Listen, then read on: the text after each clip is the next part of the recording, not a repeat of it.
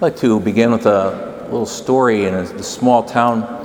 There was the owner of a pet store right in the center of town who one day put a sign up in his store window, and it read, "Puppies for sale." Well, this little boy came walking along, saw it, and went home and asked his parents, and they gave the green light, and he came back, went into the store, and said to the owner, "Hey, I'd like to take a look at those puppies." So he whistled, and out came a golden retriever, followed by a number of puppies. And trailing behind, quite far behind, was the last puppy, and it was limping along. And the boy said, "What's wrong with that one?" And the owner said, "It was born with a deformed hip. It's never going to amount to much of a dog." And the boy said, "That's the one I want." And he said, "Like I was saying, that puppy's not going to amount to much of a dog. I don't think you want to go in that direction." And they're going back and forth. He insisted, and finally this boy he rolled up his right pant leg to reveal a heavy steel brace, and he said, "I don't run so well myself. That puppy's going to need someone who understands." We believe as Christians that God can bring good out of suffering, out of tough times, even out of sin. When things happen in our lives, we sometimes wonder what good can possibly come out of this. We hear Jesus today talking about the cross. For that little boy, it was the grace of compassion. And when Jesus went to the cross, he took upon himself human sinfulness. He even took on the powers of death. And there was a battle that took place. And Jesus conquered that on the cross. We know that Jesus is risen. Sometimes when people will ask me, why don't we have a resurrected Jesus in the sanctuary? And the reason we don't is because we need to know that our God is willing to do anything so that we can have life, even giving his life. We know Jesus is risen. And you look at St. Peter in today's gospel, and at first he's looking pretty good. "Who do you say that I am?" And Peter says, "You're the Christ, the Messiah." And one of the Gospels, Jesus commends him significantly. But then right after that, Jesus is talking with them about the journey to Jerusalem. He's going to have to suffer. He's going to have to give his life.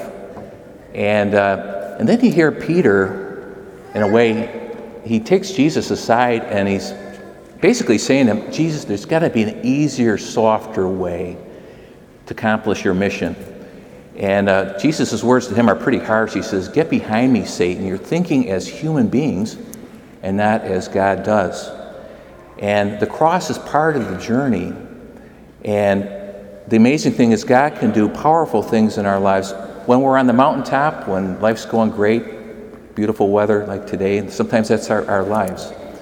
But sooner or later, those Hurricane Florences come into our lives, and we can be shaken.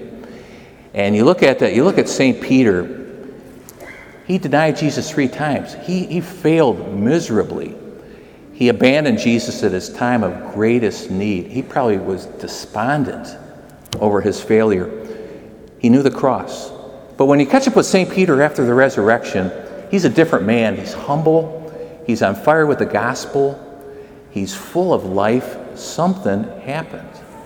He was restored and forgiven by the Lord, and he would go on to proclaim the gospel to the end of his days. But something powerful happened in his life. That's what God can do when we avail ourselves to that grace that comes from the cross. He can transform even our weaknesses into something good. And for all of us gathered here today, most of the time life is going really good, but we all have those times where it is a time of suffering, maybe a time of hardship, where all of a sudden there's a diagnosis that comes your way, or for a loved one, and a significant illness, or maybe the sudden death of a loved one. It could be losing a job, stuff happening at work. For the young people here, there can be times of discouragement. There can be marriage and family problems. It could be an addiction grabs hold of a loved one. And we know those times where it's the cross. Even living out our faith in this world, it can be a challenge. And I think our Lord wants us to know that He went to the cross so that we would always have hope, so we always have the possibility of new life. And what God can do, like in that little story where there's the grace of compassion, He can breathe into us a deeper compassion, generosity, humility, a spirit of forgiveness. There's all kinds of virtues. And we can grow when we're on the mountaintop, but I find the times we grow the most are those times when it is tough times, and we open ourselves in a deeper way to the grace of God, and He can transform that into really Christian character that's formed in virtue. So that's why we never lose hope. And have you noticed that people who may be going through something that you've gone through in your life, maybe a tough time, whatever that might be, however that might look, but you're extra compassionate because you know what it's like. And we believe that those crosses, it can become bridges, and the Lord can work through us to really help another someone's experiencing something that we've gone through. And that's why we always have hope. And our Lord, who gave His life, wants us to know that wherever we're at, whatever season of life, that He is there for you and me to give us strength and hope for the journey. As Catholics, this is a time where we're going through really tough times.